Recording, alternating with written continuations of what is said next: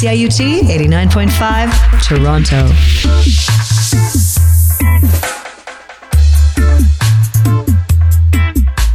The views and opinions expressed on the following program are those of the producers and or the persons appearing on the program and do not necessarily reflect the views and opinions of CIUT FM. Hi, this is Daniel Garber the Movies for CIUT Critic Circle. Hi, this is Donna G from The More the Merrier. Hi, I'm Mark Tara, producer and host of Rainbow Country, and this is CIUT at TIFF 2022.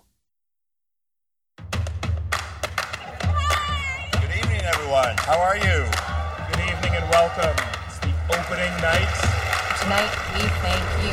I am so humbled and so grateful to be here this evening. I'm extremely excited to be here. Thank you all for holy shit, there's a lot of y'all. I'm very proud to be here tonight, and I'm so grateful that you joined us. Don't stop till you get enough. Hello, Toronto! Happy Halloween, Michael. Muchas gracias. Toronto, the best of them all. That's it! That's amazing! If you ever think about the best place to watch films, it's TIFF. I want to thank Toronto because you have always honored, celebrated, exalted female directors. The warmth and the love that you gave me is something I will never forget in my life. It's so exciting to be here at Toronto in this gorgeous theater. This feels like Christmas Day. Thanks to you for coming. This is truly a very special evening for me. This is why we do what we do, you know. I love this festival and it's an honor to be back. Behind me is what we call society, what we see in there every day, and what we have on the screen. Let's keep on doing movies about us. We're making pictures about what's happening today in society. Thank you for coming. Hi, I'm Mark Tara from Rainbow Country, and welcome to CIUT at TIFF 2022. Over the next few weeks, Daniel Garber, Donna G, and myself will be bringing you the sights, the sounds, and the films from TIFF 2022. This is actually the 47th annual Toronto International Film Festival, which started out as the Festival of Festivals back in 1976, actually October 1976, at the Windsor Arms Hotel. Who knew? Well, now you do. So, CIUT at TIFF 2022 will be featuring some exclusive interviews from filmmakers that are part of this year's festival and so much more. On this episode, episode 1, we will be setting the stage, so to speak, as to what is coming up, what films are on our radar that you just might be interested in, special events like Festival Street that happens on the first weekend of TIFF. Plus, later on in the show, I'll have a one-on-one with the newly minted, the newly elected, the newly crowned CEO of TIFF, Mr. Cameron Bailey, and he's going to let us know what we can expect at the 47th annual Toronto International Film Festival. All that and more lies ahead. So, lights, camera, festival.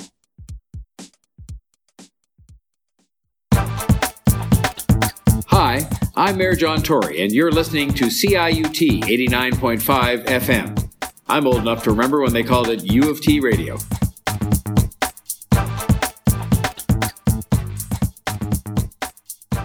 You can hear Daniel Garber at the movies on CIUT's Critics Circle. You can also find him at culturalmining.com. He is film critic Daniel Garber. Daniel Garber, hello. Hi, Mark. Great to hear you again. I know it is, isn't it? She is the producer and host of The More the Merrier. She talks all things films, theater, and the arts. She is Donna G. Donna G, bonjour. Comment ça va? Ça va très, très, très bien. Je suis heureuse d'être chez No, I won't say any more in French. Okay. How are you? I'm good. I'm hearkening the spirit of 2020, our first collective coverage of TIFF right here in CIUT. So I thought I would throw in some French, Donna G. So the Toronto International Film Festival is back in person after 2 years of being virtual. Let's start on a positive. Donna G, for yourself, what did you enjoy about the virtual aspect of TIFF over the course of 2020 and 2021? You know what I actually enjoyed?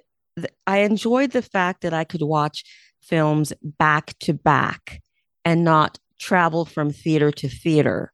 So that allowed me to actually see more films than I would if I had been going in person. And Daniel Garber, for yourself, what did you enjoy about a virtual TIFF? Well, I was really glad to see TIFF struggling through the first year of COVID with lots of good movies to watch digitally. And then last year's hybrid festival, that meant I could see a few films in the theaters themselves. It was amazing to see things like the premiere of Dune in the Cinesphere in IMAX with Denis Villeneuve, things like that. But I got to say, I'm really looking forward to a real TIFF once again this year.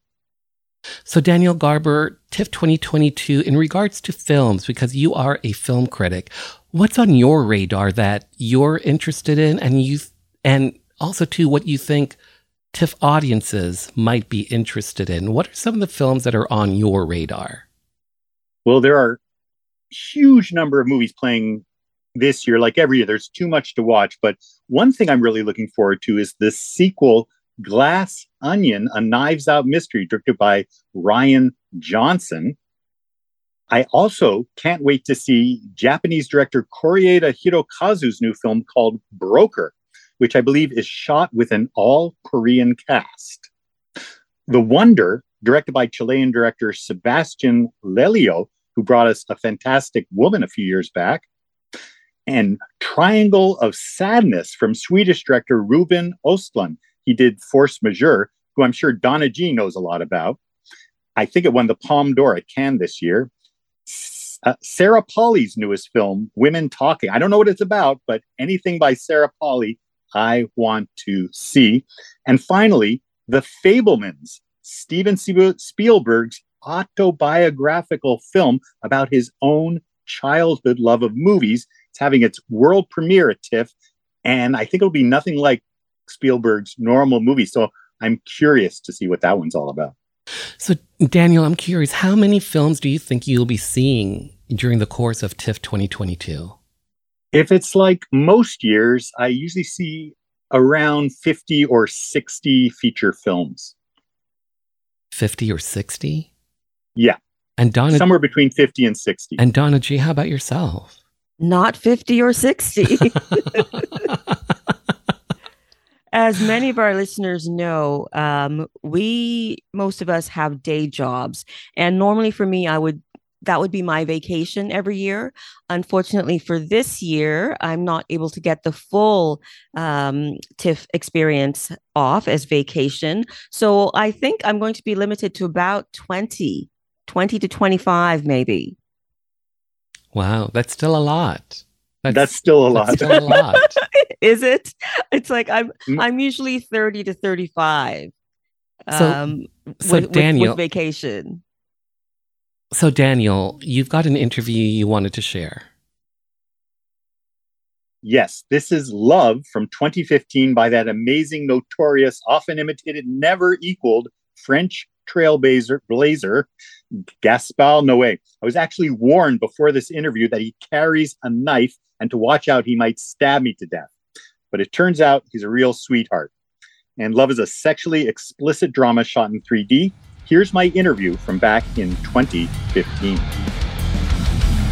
Hi, this is Daniel Garber, the movies for CulturalMining.com and CIUT 89.5 FM. Murphy is an American in Paris. On New Year's Day, he awakens from a sexual dream to find himself miserable and hungover. He is married to a woman, Omi, he barely knows, and father of an accidental baby named Gaspar.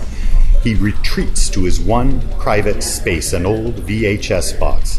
Inside are the only items that will connect him still to his one true love, raven-haired Electra. A stack of stereoscopic photos and a piece of opium. And after a desperate, panicky call from Electra's mother, he lies back, takes the opium, and retraces what happened to their love. Love is also the name of a new movie about sexual romance, passion, and loss, as seen through the eyes of Murphy, a young American filmmaker, and two French women, Electra, an artist, and a young woman named Omi. The film was made by the legendary Gaspar Noé, known for his mind-blowing movies, Enter the Void, Irreversible, and I Stand Alone. It's having its Canadian premiere at the Toronto International Film Festival, and I'm very pleased to have director Gaspar Noé to tell me more about it. Hey, Gaspar. No, hey, that was the best synopsis I ever heard of my movie. Oh, thank you. I want a copy of it. Please do, please. You relate, tell the story. We have Electra, Omi, dark, light, yin, yang, Aomi, Muyok, Clara, Kristen. Can you talk about these two loves of Murphy's? Initially, I didn't know at all what the two female characters would look like. I only knew that I wanted like a tall, strong, electric girl to play Electra, but she could have been white, black, whatever. I just had an idea of the energy I needed for her character. When it comes to the young neighbor, I always wanted her to be younger, smaller, maybe even Asian. In the first script, it was said that she was maybe Japanese. Oh, Omi. Or something. Yeah. That's a Japanese name, yeah. And at the end, I met Clara, like maybe 3 weeks before shooting, and I did some video tests, and I thought she was great for the part, but she was not fragile like the character was in the initial very short script that I had. In this story, at a point of the relationship, Murphy and Electra want to be playful in order to make their couple survive, and they do things that can be considered risky in general terms, like having sex with a young female neighbor. And then in the story, he goes again on himself and accidentally breaks a condom, and the neighbor gets pregnant. In the original script, the girl was a fragile girl who had some suicide attempts, and he was afraid of asking her to have an abortion because that would get her depressed. But when I met Clara, and I thought she would be very good to play the part, she has very strong energy, so I shifted her character, and she became a girl who was a pro-life girl because her mother almost had an abortion of her. So I said, no, I don't want to do that thing because I owe my life to the fact that this didn't happen. So one thing is what you have in mind before you start the movie, and then when you meet the people that are going to look good on the movie, you rearrange the whole script according to their energy.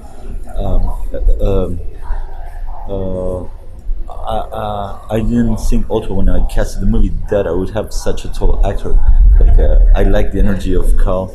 I loved working with him, but initially I wanted someone who would look like Dustin Hoffman. Maybe less handsome, like during The Graduate. Yeah, like that kind of guy. But then when you meet people, you say, no, this is by far the best choice I could have to achieve this movie. And at the end, I'm extremely happy that I rewrote all those things in order to do the movie with both Carl, Aomi, and Clara. So you also Aomi's hair is brown, but when it was decided that Clara would play the neighbor, and she's very blonde, she's Danish, she's not French, she's Danish. I decided also that maybe Aomi's hair should be a bit darker, so yeah, you have the brunette and the blonde. Oh, okay. So we dyed her hair to make it a bit darker. So when you come up with the idea of a movie, I mean, you watch something like Irreversible, and it's so strictly because of the order it's in. That's a large part of the strength. But when you come up with a theme, you just come up with the idea and later cut it up? No, there was a short script for this movie which contained all the scenes, and I wanted to recreate as much as possible that complexity that is in your mind when you remember the past, or when you remember your own past. You cannot think of the situations in a chronological order. They're in an emotional order, so they're not put backwards in a very mechanical way like the scenes were put in Irreversible, but they're put in a way that he remembers different moments of the past, but you can still as a spectator rearrange the scenes to understand how, in which order they happen. Okay, interesting. But that's one common point is that at the very end of the movie, you see their very first encounter. So he starts remembering his past by remembering how he broke up with his ex-girlfriend, and at the very end of the movie, he's remembering the very beginning of the relationship, and that is very delightful, and they're making all these promises that they will not be able to keep because life, unfortunately, brings them to another situation than the one that they expected. So Murphy says at some point he wants to make a movie with blood, sperm, and tears. But this one has the tears, but it's light on the blood, heavy on the sperm. So is this a change in direction for you? Yeah, there's not much blood in the movie. No. It sounds good, blood, sperm, and tears. Yeah, actually, like blood, sweat, and tears. It's a mix of a quote of Douglas Sirk, the German director who made melodramas in Hollywood in the 50s, 60s, and of another quote by Winston Churchill, who said, "All I can promise to my country is blood, sweat, and tears." Yeah. But I said in previous interviews, when people were asking me why I didn't move like Irreversible or Into the Void, I was saying, because to do a good melodrama, you need blood, sperm, and tears. And there are many things in Murphy's character that are like a parody of me when I was younger. So right. He even uses my clothes. We started shooting the movie without the stylists, so I would just, because we decided to have a very tiny crew for the first week, because we wanted to do all the nude scenes and we wanted it to be very intimate. But in that case, I'll say, "Oh, what can I put? Take my jacket, take my T-shirt," and also the name of the character, Murphy, is my mother's family name. So I remember as a kid that I would say my name is Gaspar Murphy because I thought it sounded better than Gaspar Noé. Huh.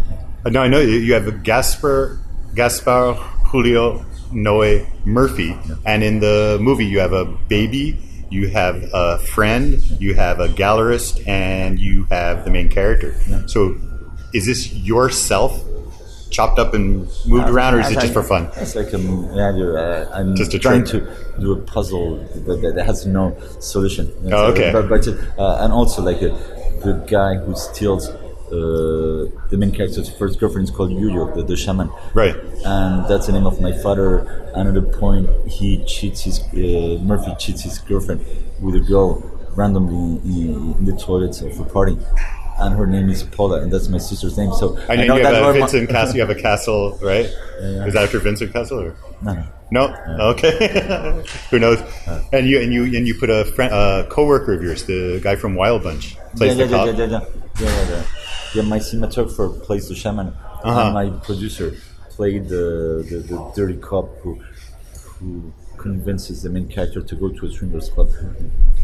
And so there are a lot of scenes in this movie that look like they're revisiting scenes from earlier movies, like Irreversible. So there's the square tunnel, which is a horrible rape scene, and the original this time is a love scene. And the scene in the sex club looks like the club he goes to in Irreversible, which is I just remember seeing it was like he smashes the head open. It's so shocking. This one, he just walks out. Yeah. So what does this mean? Are you revisiting actual memories and giving a more realistic view, or is it just for... I like tunnels and I like red on screen. It looks like the same tunnel though. Was it the actual no. different location? No, okay. Another location. Okay. So Murphy. Also, the truth is that the three movies were kind of conceived at the same time. The idea of love, the idea for Irreversible, and the final script of Enter the Void, they were conceived at the same time. I ended up doing them in the order they were done, but maybe you can see the same subjects reappearing in the three. This one also has visual quotes or images from Enter the Void. The circle, the glowing, spitting thing looks a lot like the sort of the drug experiences. Are they? Where do those images came from? They're just amazing. I think rocket taking off. No. Kubrick. What is it? That psychedelic image. Actually, it's just a real lamp. It's a real lamp that we filmed, and the camera goes toward the lamp. But the lamp was so trippy that when we saw it, was trippy. We said, well, we have to use it. It looks like a very complex visual creation, digital creation to reproduce the psychedelic feeling of a person. But no, it was just the camera getting close to a lamp. So this is a 3D movie. What if you added a fourth dimension, say, smell? What would this movie smell like? I don't have a very developed sense of smell, but for sure, I don't think the main character would put perfume.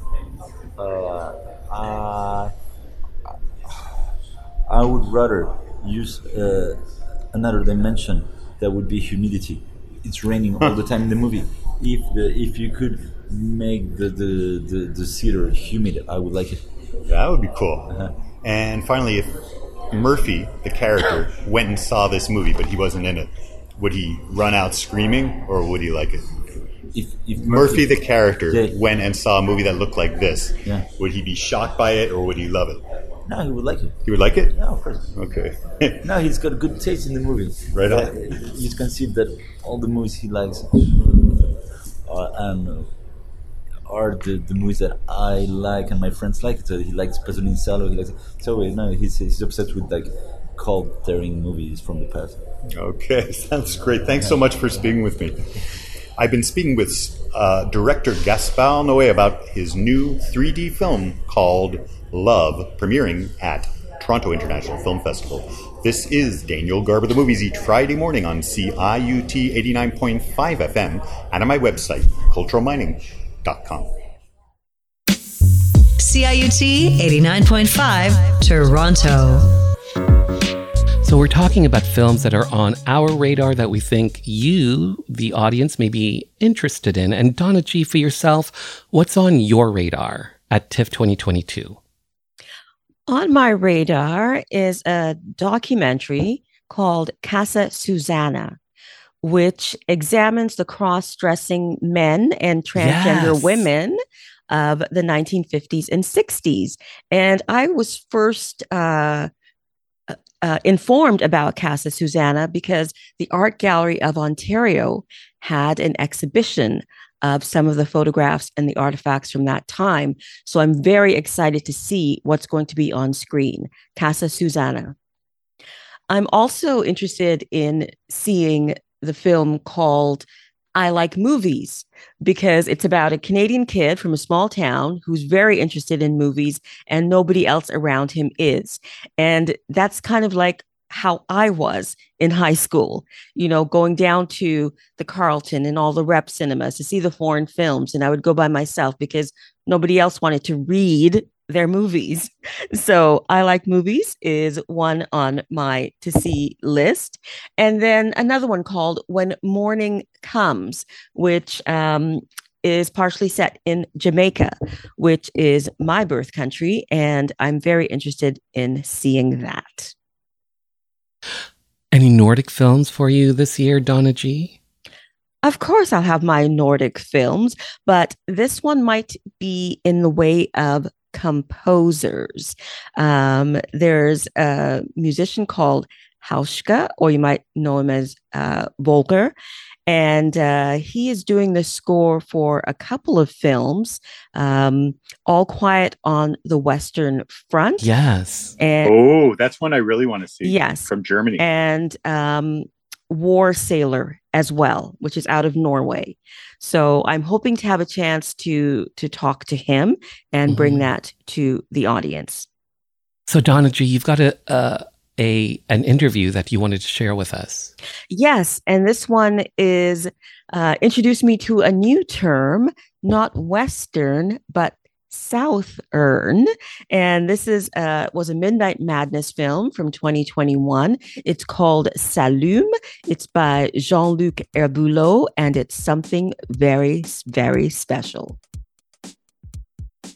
I want to talk about your actors, starting with Jan Gael. We met in France. It's been a long time that we wanted to work together. And I just promised to him that after Sakwa and Mangan, I would find him something more personal that we can work on together, because we really had a great connection on the TV series. It happened. He accepted the role, which was not an easy one.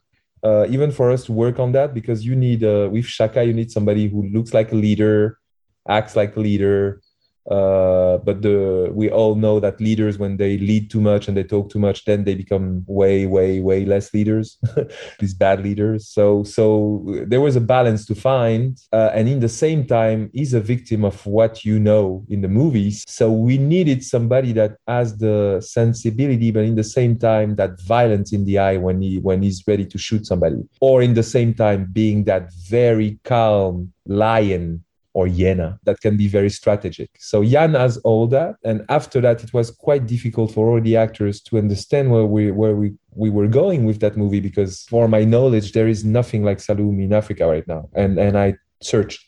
So it was difficult for us to find the right balance between our references and our non-references that were not existing, because nobody did something like that before, as we know.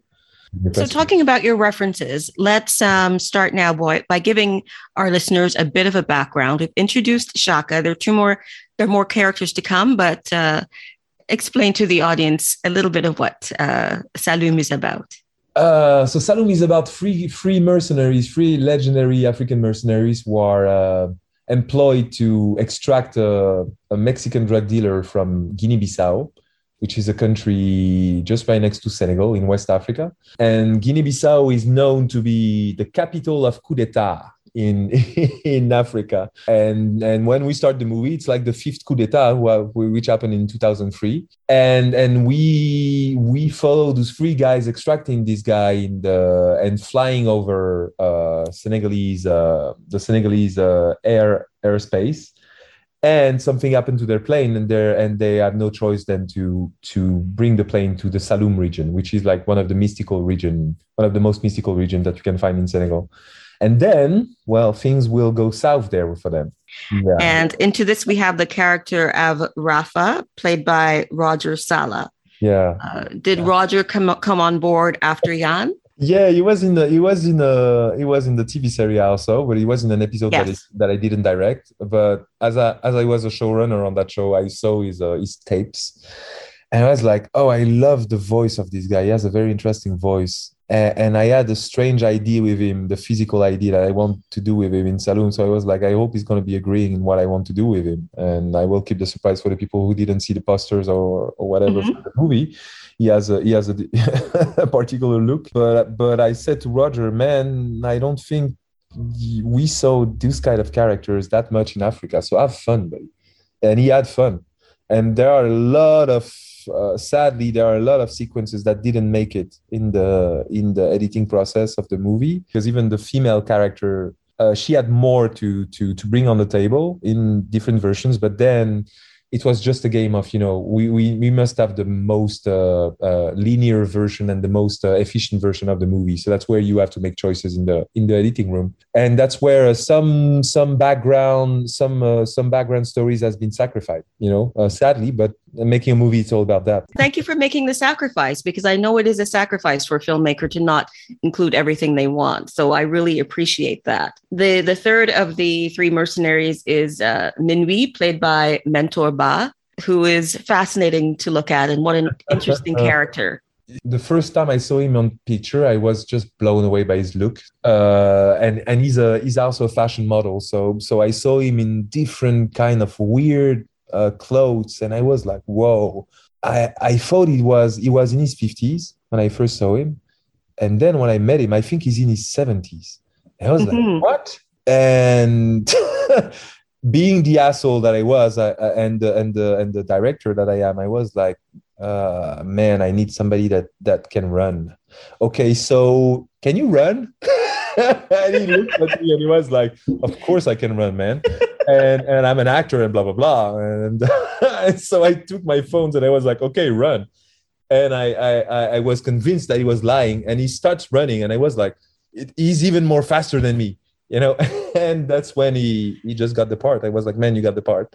You know, you had the looks and you have you're fearless and you have the physical presence to make it. And after that, Midnight is probably, from the three heroes that we have, probably the most, the more cliche one, if I can say it this way, because in this kind of movies, you always have the one that is like, you know, the shaman guy, you know, so he's the sorcerer and the shaman and the guy that is making them all those kind of potions and magical items and caring about their physical health and mental health and spiritual health also. And the more the movie goes, the more you understand that there are some more deep connection between them. And somewhere is probably the big brother and somewhere the dad, you know, figure. Yes, he is. Your female character, Awa, Evelyn Ilia Juhan, how does she pronounce it? Juan, yeah. Juan, okay. Was unexpected. You know, this I didn't expect the sign language, and you mentioned a couple of times that people haven't seen these films in Africa. Well, you know what? We don't see them in Canada either. I love what you're saying. Thank you. Evelyn, it was the sign language came naturally, because when you do a genre movie about, let's say, monsters or a sickness or a zombie outbreak or whatever, you always have that character that is the chosen one, you know, so it was, the sign language came as that ability to survive in the environment of the second act. And then it was about choosing who was the chosen one. I see a lot happening in your film, and I definitely see the Western motif in there as so I see your spaghetti Western, but where did it come from to have this spiritual element in there as well? I mean, I know the territory that you mentioned, Saloum, the, you know, ancestral places of the spirits and everything is there, but how did you combine these genres into this film? Well, it's natural for me, because the Senegal is also such a mystical country in its beliefs. You know, like most of the country is Muslim, but you also have Christians. But all those people, when they have deep problems or things that they can solve in the church or in the hospital, they go to their marabout, they go to their witch doctor. So that culture that we lost a bit in Central Africa, because in Central Africa, when you talk about witch doctors, black magic, blah, blah, blah, we completely alienated or forgot the fact that it was our birth, if I can say that, birth religion. It was our roots. We're born from that. Even our culture is born from that. So imagining a genre movie is happening in Africa for once, having African mercenaries for once, you know, black African mercenaries for once, because most of the time, if you notice, if you search for African mercenaries, you're going to see French, Belgians, probably South African, white, you know, most of them. Yes. But of fucking course you have, I'm sorry, I don't know if I can say fuck, but of effing course you have black mercenaries, and we never see them on screen, never. And when you see them, they are villains with machetes, very drugged, and you know, torturing kids, soldier kids, and all that. And I was like, I don't want to see that cliche anymore. So I wanted to show all those different things, but showing those different things means also that you have to create a real background to it, to ground everything. And grounding all this in Senegal is also to talk about what is the basis of this culture, which is black magic and spirituality, And Africa is all about spirituality, but we just forget about it, or we choose to forget about it. Mm-hmm. I love the slow build of the movie. Thank you so much for doing this film, and congratulations on getting it into a festival. And also, I think this will go places beyond the festival arena, because it is so different. It is fresh and new. And, as Black people like genre films too. I mean, I'm Jamaican, but I grew up watching the Clint Eastwood movies and all the samurai movies, and the people with the money forget that we like genre films too. Yeah, and today the big thing is now nobody can tell us that an entirely black cast movie can't work. Now we have the proof of that. So now that we have that, let's move to something to the next level, which is having fun with all this. Yes, exactly. Africa is a big playground for this. So it's just, this movie is just an invitation for everybody to get inspired and more original about what we can do and change the face of African cinema the way it needs to be changed, and bring something new. Exactly. And the music. Yeah. In it. Love the music. Yeah, we had fun. It was about mixing Westerns and creating a southern. That's our new creation. So you're not anymore in a Western, you're in the South. The southern.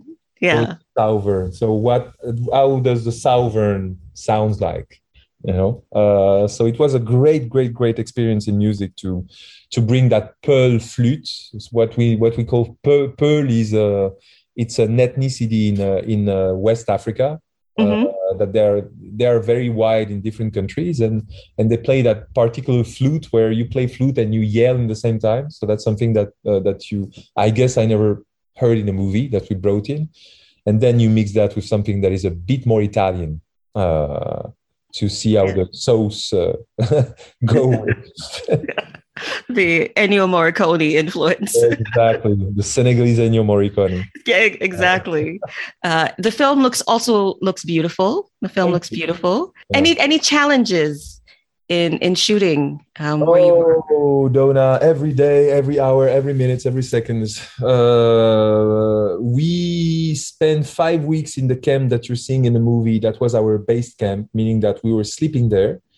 There was no trailers outside with whatever air conditioner or whatever. We were in the camp for 5 weeks. Most of us lost like 20 kilos or 15 kilos. The next village is exactly what he's saying in the movie. It's like 1 hour, 30 minutes ago. So when you get something, your soap or whatever, you're dead in the water.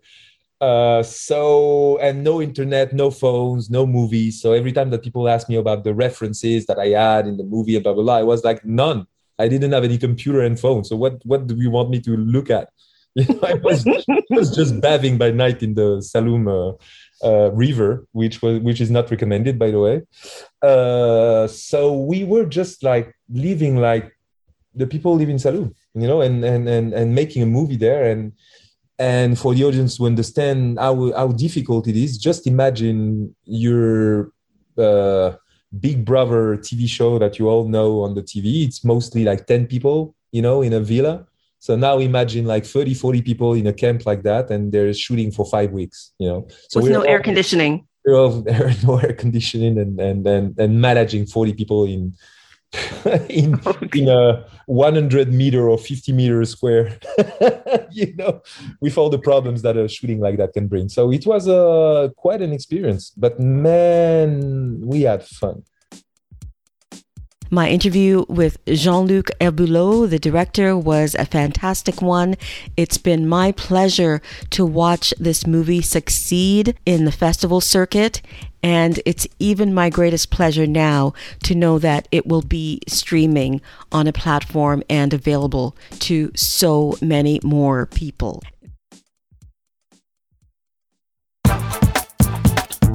My name is Charles Officer, and I'm the writer and director of Invisible Essence, The Little Prince on CIUT 89.5 FM. So again, we're talking about what's on our radar when it comes to films, when it comes to special events at TIFF 2022. And I know that, again, back for, I believe it's the fourth year, the TIFF Awards will be happening. And this year, for the first time, they're having a performance award going to My Policeman, which is, and that film is about basically a gay policeman who falls in love, but he marries a woman, and this is all set in 1950s England, and it stars Harry Styles. Go figure. And apparently, he's going to be in town. So look out for that. And believe it or not, Daniel and Donna, believe it or not, I can't believe it. At this, you will, girl, you will. At this year's TIFF, there will be over 20 films that all have LGBT content to varying degrees. And I find that fascinating. Some of the films that I'm looking forward to that hopefully I can check out will be My Policeman. There's also another one called Bros. There's another one called Pussy. Yes, Pussy. Yeah. Yes. Oh, yeah, that looks good. Yes. On my list too. And it's from, my list too. It's from Toronto filmmaker Joseph Amante, and I've had the pleasure of interviewing him before for his first TIFF venture, which was a short called Flood. Such a well-done short, and it'll be interesting to see his feature-length debut with Pussy. That'll be interesting. And there are trans actors featured this year. There's gay characters, all that sort of good stuff at TIFF 2022. And I will say this, when you go to tiff.net, which is your friend, go to the festival section and type in Bros. This is the easiest way to find all the LGBTQ films at the festival. Type in Bros. Keep it easy on yourself, Bros. And then scroll down to the very bottom and you'll see tags for that film. And one of the tags will be 2S LGBTQ+. If you hit on that tag, it'll pull up all the LGBT films part of this festival, this year's festival. Well done, TIFF. Mark, you've got an interview that you want to share with us. Thanks, Donna G. Yes, I caught up with the newly minted CEO of TIFF, Cameron Bailey, and he talks all about the 47th annual Toronto International Film Festival and what to expect. Good evening, everyone. How are you? Good evening and welcome. It's the opening night. Tonight, we thank you. I am so humbled and so grateful to be here this evening. I'm extremely excited to be here. Thank you all for holy shit. There's a lot of y'all. I'm very proud to be here tonight, and I'm so grateful that you joined us. Don't stop till you get enough. Hello, Toronto. Happy Halloween, Michael. Can we touch on that, sis? Toronto, the best of them all. That's it. It's amazing. If you're a film buff, the best place to watch films is TIFF. I want to thank Toronto because you have always honored, celebrated, exalted female directors. The warmth and the love that you gave me is something I will never forget in my life. It's so exciting to be here at Toronto in this gorgeous theater. This feels like Christmas Day. Thanks to you for coming. This is truly a very special evening for me. This is why we do what we do, you know. I love this festival and it's an honor to be back. Behind me is what we call society, what we see in there every day, and what we have on screen. Let's keep on doing movies about us. We're making pictures about what's happening today in society. Thank you for coming. Cameron Bailey, hi, how are you? I'm very good. How are you doing? I am well. I'm better now that I am here with you to talk about the 47th annual Toronto International Film Festival. Crazy. I know the last 2 years have been challenging, a global pandemic. 2020, I believe the festival was all virtual. 2021, it was a hybrid. 2022, is the Toronto International Film Festival, is it back in person? It is 100% back in person. Yay! And we couldn't be more excited. You know, I got to tell you, the last 2 years have been hard. They've been hard for everyone, no matter where you are in the world, what you've been doing. When you're trying to put on a festival where the goal is to gather a whole lot of people together indoors, sitting right next to each other, that's the one thing you can't really do in a pandemic. So we found ways, you know, we had hybrid models. We used digital technology to reach people across Canada. We did drive-ins. We had distance seating last year. And of course, everyone masked, all of those things. But now we are in a different stage. So we can gather people in person, full capacity houses. We're closing down King Street to put on our own festival street in front of our main venues during the first 4 days of the festival. And we're looking forward to inviting the whole world that loves movies to join us. For yourself, what are you excited in regards to the films this year? What are you excited about to bring to the TIFF audience? What films are you looking forward to for people to see? You know, even more than specific films, and I will get to a couple of those, but even more than specific films, I think it's the feeling that you get when you're watching a movie, not by yourself or with a small group of people, family, friends at home and on your couch, but when you're in a movie theater with hundreds of people and you're sharing those emotions. You're sharing the tears, the laughs, the excitement, the tension, the suspense. And that all gets magnified. It gets bigger when you're sharing it with a lot of other people, those emotions. We haven't had that for a long time. It's been hard to find those experiences. Summer movies have helped a lot, but the kind of rich emotional experiences that we get from the kind of films we show at the festival, we haven't really been able to do that in a movie theater together for a long time. So beginning with our opening film, The Swimmers, which is an incredibly powerful story of two young sisters with a dream of being competitive swimmers, but they happen to be refugees. That movie's an incredibly powerful experience. The Steven Spielberg film that we're premiering, The Fabelmans, another incredibly powerful experience. A movie like Sarah Polley's Women Talking, which adapts the Miriam Toews novel, also a deep, rich, powerful, and challenging experience, I think, for a lot of viewers. It deals with some very tough material, but does it in such an insightful, beautiful way. And those, experiencing those movies together, I think is just going to be, a much, much bigger and maybe longer lasting experience for people. Mm-hmm.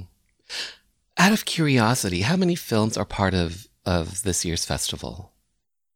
We have about 200 feature films and about 50 short films in the festival. We also have lots of other events, on-stage conversations with people like Viola Davis, Eddie Redmayne, and others. We have music, live music on our festival street during the first 4 days of the festival. Lots of other events as well as the films on screen. Festival at home. What is Festival at Home? Well, we didn't want to completely abandon what we had done in the last 2 years, which is develop a digital platform where you can take part in the festival at home as well. So we've brought that back in a smaller scale way. So we've got about 24 feature films that will be available for home viewing across Canada through our digital TIFF Bell Lightbox.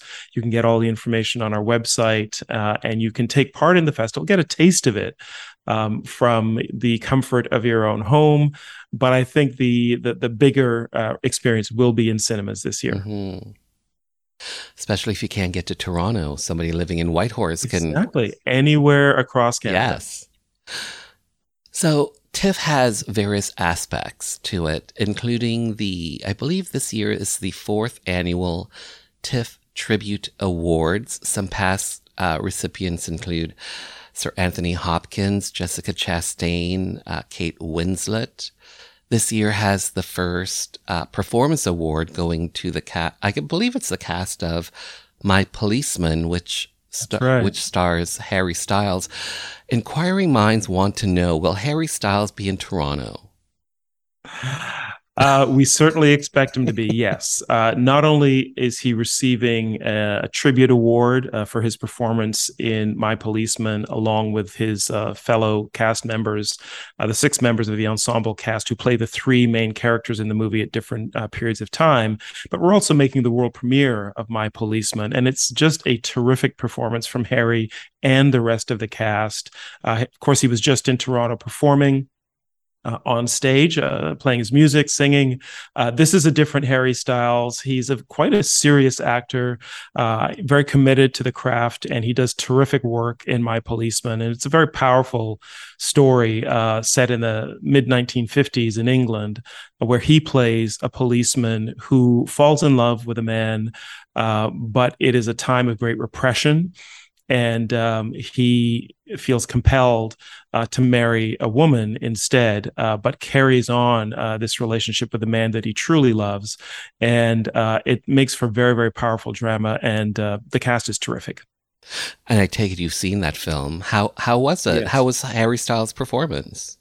He's great. This is a man who can command, 50,000 people in a stadium with his music, but cinema is a different art form. It's a much more intimate art form, and it really works so well in close-ups and in scenes with just a few people, and he does that very, very well. It's I think a performance full of courage. This is a music icon who's got a sort of image to protect, but you don't see any of that. He's not trying to play a pop star Harry Styles in the movie. He really digs into the character that he's playing, and it delivers, I thought, a very persuasive and emotional performance. 1976, the Festival of Festivals, the Toronto International Film Festival, TIFF. I believe you began as a programmer back in 1990, Perspective Canada, I believe. That's right. 2022 marks your first year as CEO. So my last question for you, Cameron Bailey, is simply this. In 2022, what does TIFF mean to you? TIFF it's a gathering place. It's a place where we can get together and share an art form that I love. I fell in love with movies as a college student, and I'm still in love with movies. And not just share the art form in terms of experiencing it, watching and listening to what movies give us, but sharing how we respond to films. One of the great things about films is that they open you up. The screen is huge. It's bigger than us. We're in the dark. We're with other people, and we're open, we're vulnerable in a way to whatever the movie is unfolding for us. And I love that experience. I love that we can do it on such a grand scale every year, where we have almost 500,000 people participate in the festival in one way or another, and affect people, make them feel something, take them places they haven't been before through the stories they're watching on screen, and then walk away just a little bit transformed, thinking maybe about their own lives or about the world around them in a different way. I find that's incredibly powerful. I feel like it is a gift that I have to be able to be doing this work. And that's what TIFF means to me. Well said. Cameron Bailey, thank you so much for your time. Thank you. I really appreciated the conversation. Thanks for your questions. Good evening, everyone. How are you? Good evening and welcome. It's the opening night. Tonight, we thank you. And just like that, this episode of CIUT at TIFF 2022 has come to an end. So, Donna G, how can people find out more about you and more about your show? Thanks, Mark. This is Donna G from The More the Merrier. You can find me Sundays, 1 p.m. on CIUT.FM. My socials are at TMTM with Donna G on Facebook, Instagram, and Twitter. And Daniel Garber, for yourself, how can people find out more about you and your show? Thanks, Mark. You can hear my movie reviews and interviews on CIUT Critic Circle on Saturday morning from 9 to 10 a.m., on Twitter at Cultural Mining, and on my website, culturalmining.com. And that leaves me. I'm Mark Tara, and you can find my little gay radio show, Rainbow Country, right here on CIUT, Tuesdays, 11 p.m. Thanks to you for coming. This is truly a very special evening for me. This is why we do what we do, you know. I love this festival and it's an honor to be back. Behind me is what we call society, what we see in there every day, and what we have on screen. Let's keep on doing movies about us. We're making pictures about what's happening today in society. Thank you for coming. By the way, make sure you keep it tuned right here to CIUT Thursdays, 2 p.m. in September. That's where you'll hear exclusive coverage of the 47th Toronto International Film Festival. Now, taking us out, how about some Buffy St. Marie?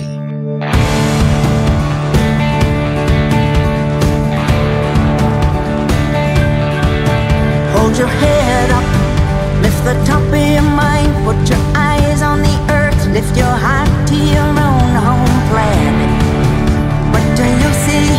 What is your attitude? Are you here to improve or damn it?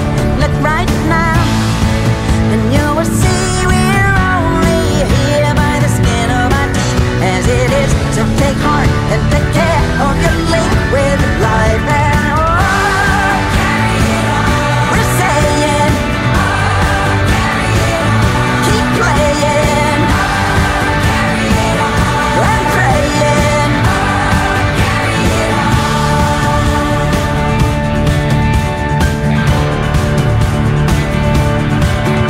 It ain't money that makes the world go round. It's only temporary confusion. It ain't governments that make the people strong. It's the opposite illusion.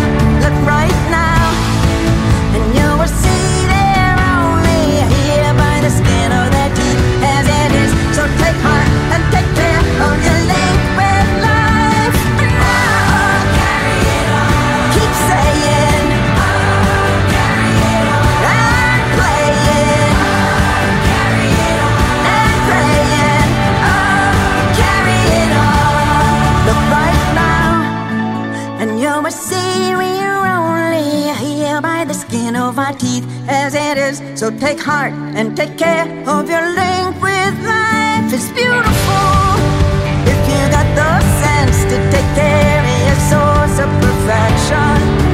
Mother Nature, she's the daughter